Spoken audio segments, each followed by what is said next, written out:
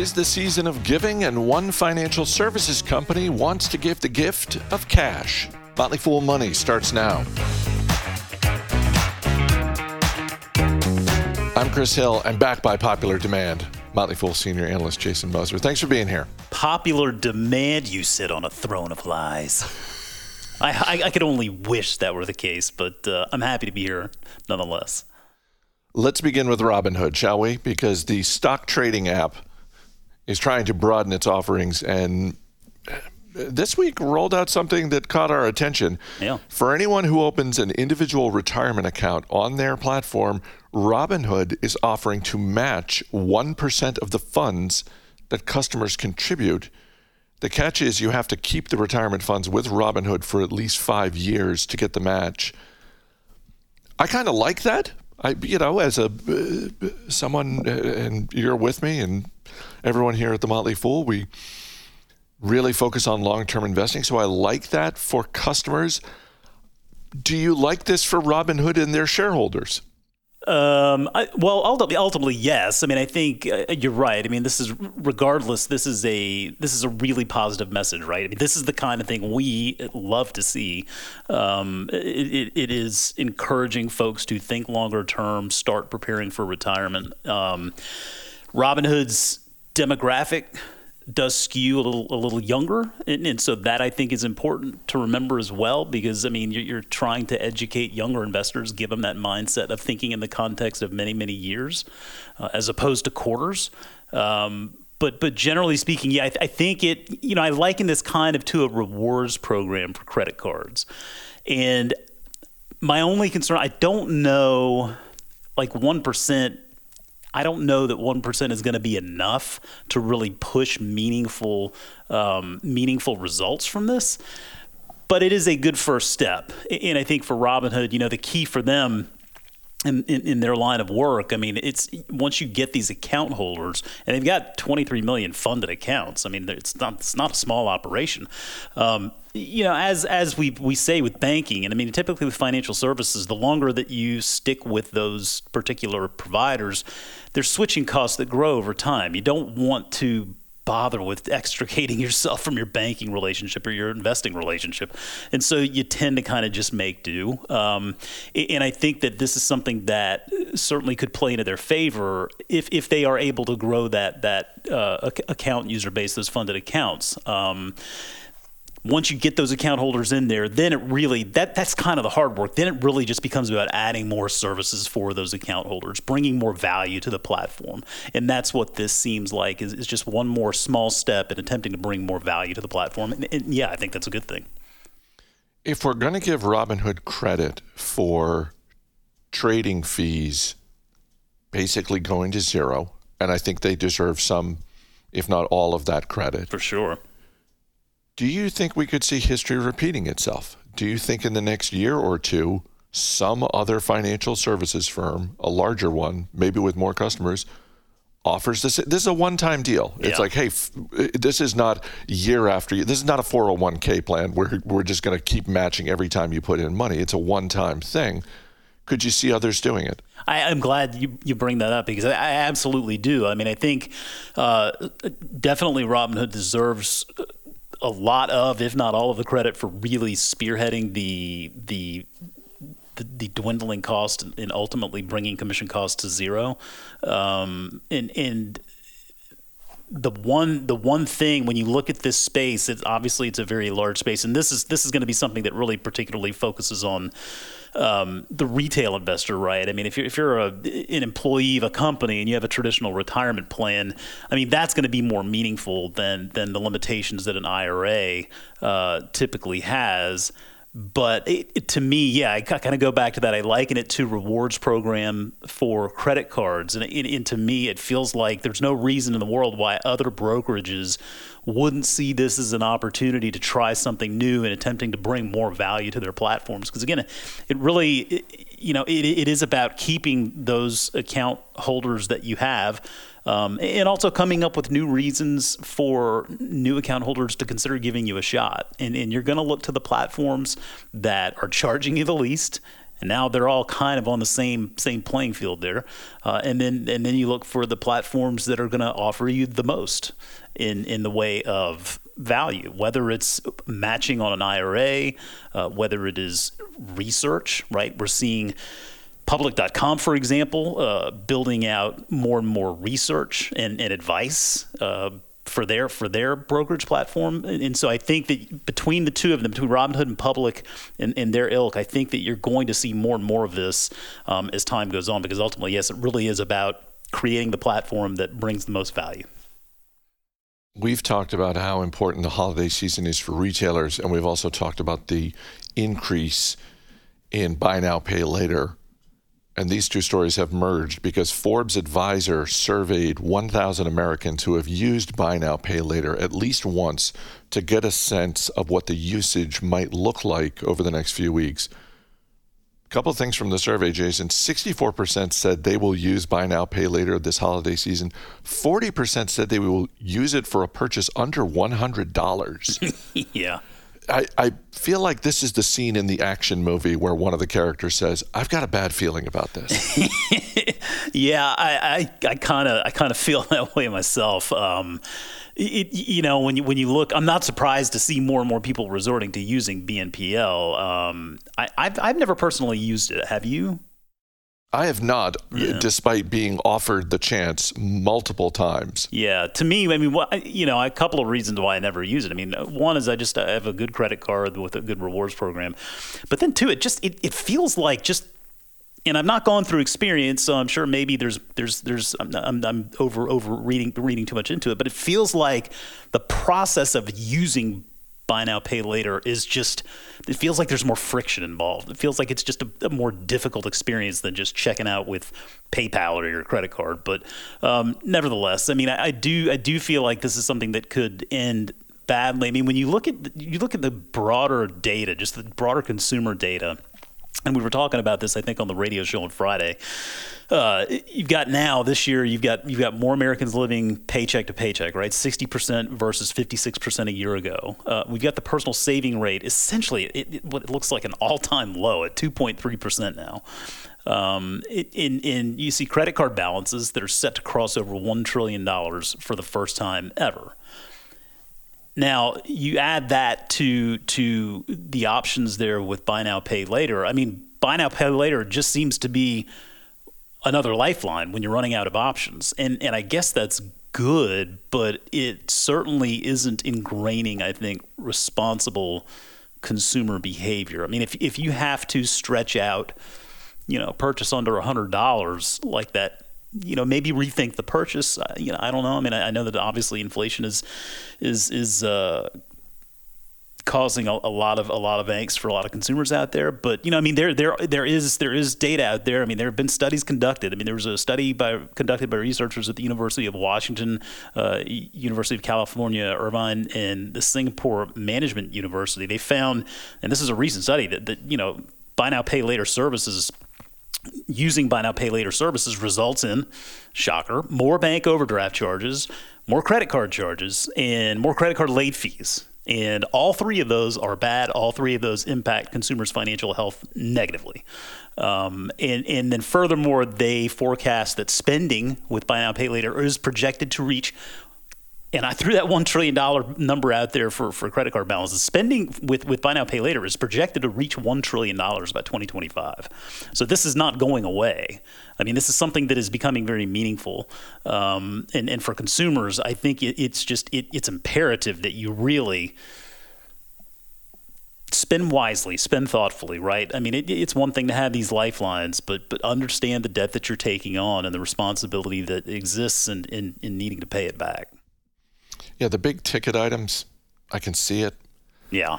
And there's a lot of, this is a pretty comprehensive survey that Forbes Advisor commissioned. So there are a lot of data points. That's the one that leaped out to me. The 40% saying they're going to use it for a purchase under $100. Because that's when I said I've been offered multiple times, there are more and more sites that are just offering that when you go to check out. It's just sort of like, oh, here's this thing, I'm buying a single item for $25. Would you like to spread that out over 4 payments? Yeah. No, I got the $25. Yeah. That, and I mean, restaurants. You see a lot of data that shows that people are using it to go out to eat. Which, again, I know that times are tough. It just, I don't take on debt if you don't have to, I guess. Jason Moser, thanks for being here. Thank you.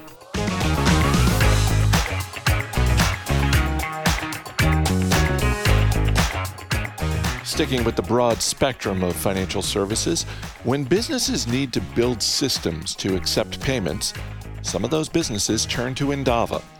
The company's had its stock cut in half this year, but Endava is still growing revenue and has positive free cash flow. Motley Fool senior analyst Asit Sharma caught up with Endava CEO John Cottrell to talk about digital payment trends and what makes his company different from the competition.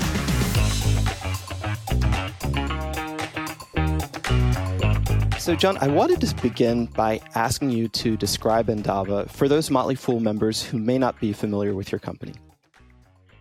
Sure. So we sit in that exciting space of technology, essentially helping our clients adopt technology waves that are rolling through their industries.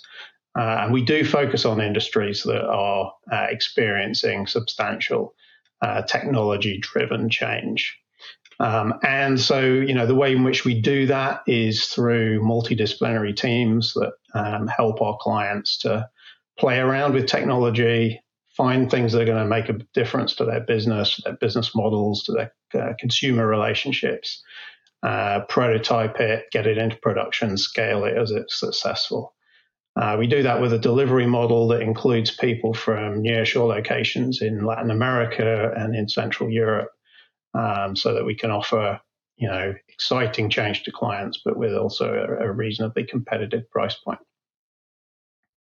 So in this industry, which is characterized by finding great talent and having that talent help other companies, how would you say that Endava is differentiated by some other players? I think across the spectrum, we've got some very large tech consulting companies, and we've got some smaller players like your company, which are more specialized. If you were to describe what makes Endava different to a prospective client and to our full audience, how would you do that? Yeah, so I think one of the most important things is that space of helping clients take product ideas using new technologies from ideation through to production and then scale in the markets as they're successful. And we do that with multidisciplinary teams. So we pull together not just engineers who can build software and build technology into solutions, but also the creatives and the designers who think about the usability, think about the clients, the customers who are going to be using the systems. How do you make that an exciting experience for them? When you twine all of these things together, you end up with products that are much more exciting in the market. And that's what we offer our clients. That's why they keep coming back for more. As a result of that, we end up with large-scale clients with long-term relationships where they're growing what they do with us. And that becomes a major point of differentiation for us. Each year, about 60% of our growth comes from our existing clients spending more. And then we're just topping up a little bit on top with some new clients where we're doing some of that ideation work to get them into understanding how Endava operates and start using us. Endava has seen great success in the financial and payments sector. Yeah. It's a large part of your revenue. I was hoping you could explain to our members what your core competencies are in this space. Yeah, so the financial services space is where we started. Essentially, the business started in 2000. We were focused on the City of London with all of the payments and financial services and investment banking communities that exist in London. So that's where we started. It's where we learnt our spurs, coming up to 23 years ago now. But as we've grown, we've scaled the business outside of the UK and outside of financial services. But as you rightly call out, the financial services space is our core. It's still around half of our revenues is in the financial services space. The big area that has grown for us has been in the payments area. Essentially, over the last 20 years, there's been a big shift from people paying by physical means, whether that's cash or checks, moving into the electronic space with cards, with increasingly with real-time payments that interact directly with your bank account, and building those solutions and capabilities for clients, as well as the large transaction stuff that happens in the banking world, and helping all of that volume back end that occurs with clients. It's part of that capability that we bring together, that ability at the front end to be ideating new product and bringing the creative to bear on what a new product would be, right through to the building large systems that are highly scalable, highly resilient in the transaction space. You put those two things together, you get products that are exciting to use, but then when you get them in the market, they work. It would seem there are many years ahead to plumb this space. I was thinking of a company, fellow company that's domiciled in the UK, Wise PLC. Oh, yes. And just the challenges they're trying to solve in terms of cross-border payments, plugging sometimes directly into the treasury function of some countries. It would seem that you've got a lot that you can still parlay into growth.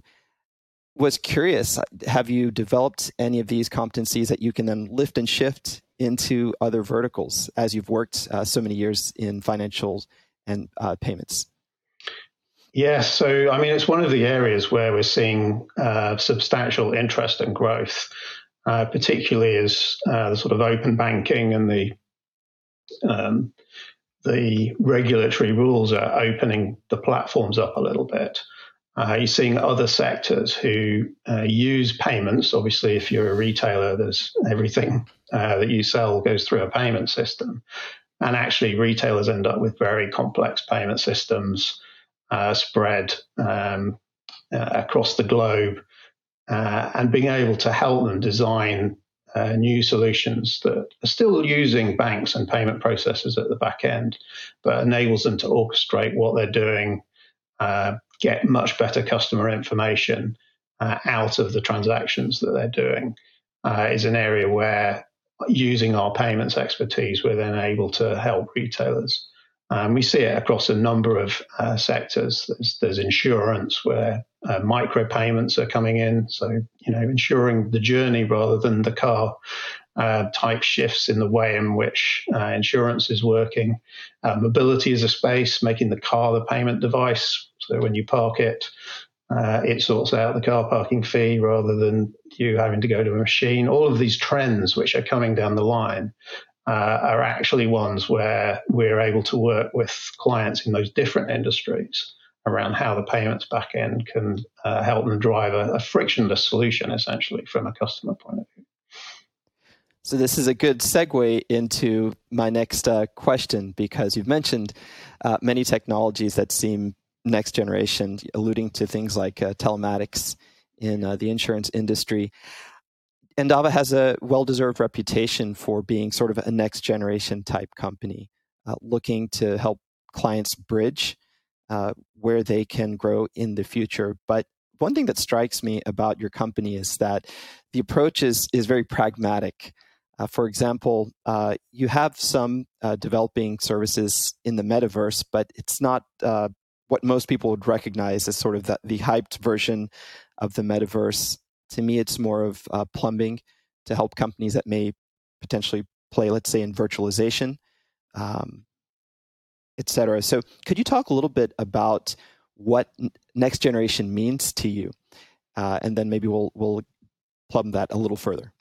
Sure. I mean, it means different things for different technologies. But as you say, our approach is very pragmatic. It starts from that prototyping approach that we take with clients, where if we think there's a technology can have an impact on their business, the first thing we do is prototype what it might look like. Now, that immediately takes you into the pragmatic place, because you're not envisioning something on PowerPoint or something. You're actually showing a working solution. And then as the client sees that, they get excited about it. We then start scaling it into being real product. Talking about the metaverse, we had our first client metaverse event last month, which I was actually slightly nervous about whether the metaverse was ready for it. But it was actually an amazing experience to actually stand on a stage in the virtual world with a load of avatars out there listening to you and feel like you had a real audience. And then after the event, drop down into the auditorium and have real conversations with people who looked at you when you spoke to them and responded. And we're working on the technologies that bring human emotion into those avatars and just make the experience more and more real. So there's a way to go on the metaverse. This is not something that is going to feel like a real life experience in the next year or two. But it is something companies are starting to work with so that they get the experience and the familiarity with the sorts of things that you can do, and then start creating product that's coming through.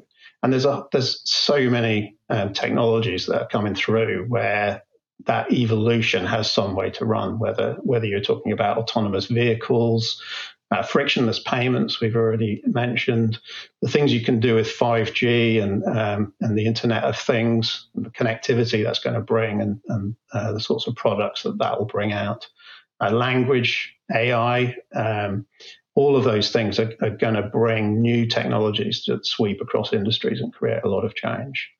It's interesting. I love a Bill Gates quote, which he stole from someone else, which is that in the short term, people imagine technology is going to have an impact, and they're obviously a little bit disappointed by how quickly that happens.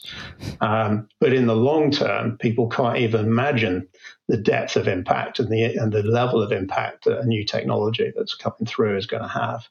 And I think you see that with the internet. 20 years ago, there was all the excitement about it. It then calmed down a little bit, and then you saw the change come through in the following 10 years or so. And we're hitting a whole bundle of new technology areas where that's what's going to be coming through over the next 20 or 30 years.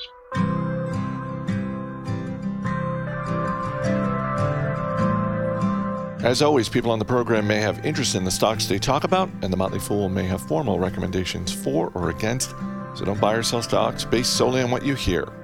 I'm Chris Hill. Thanks for listening. We'll see you tomorrow. Well, it's December, it's not even cold.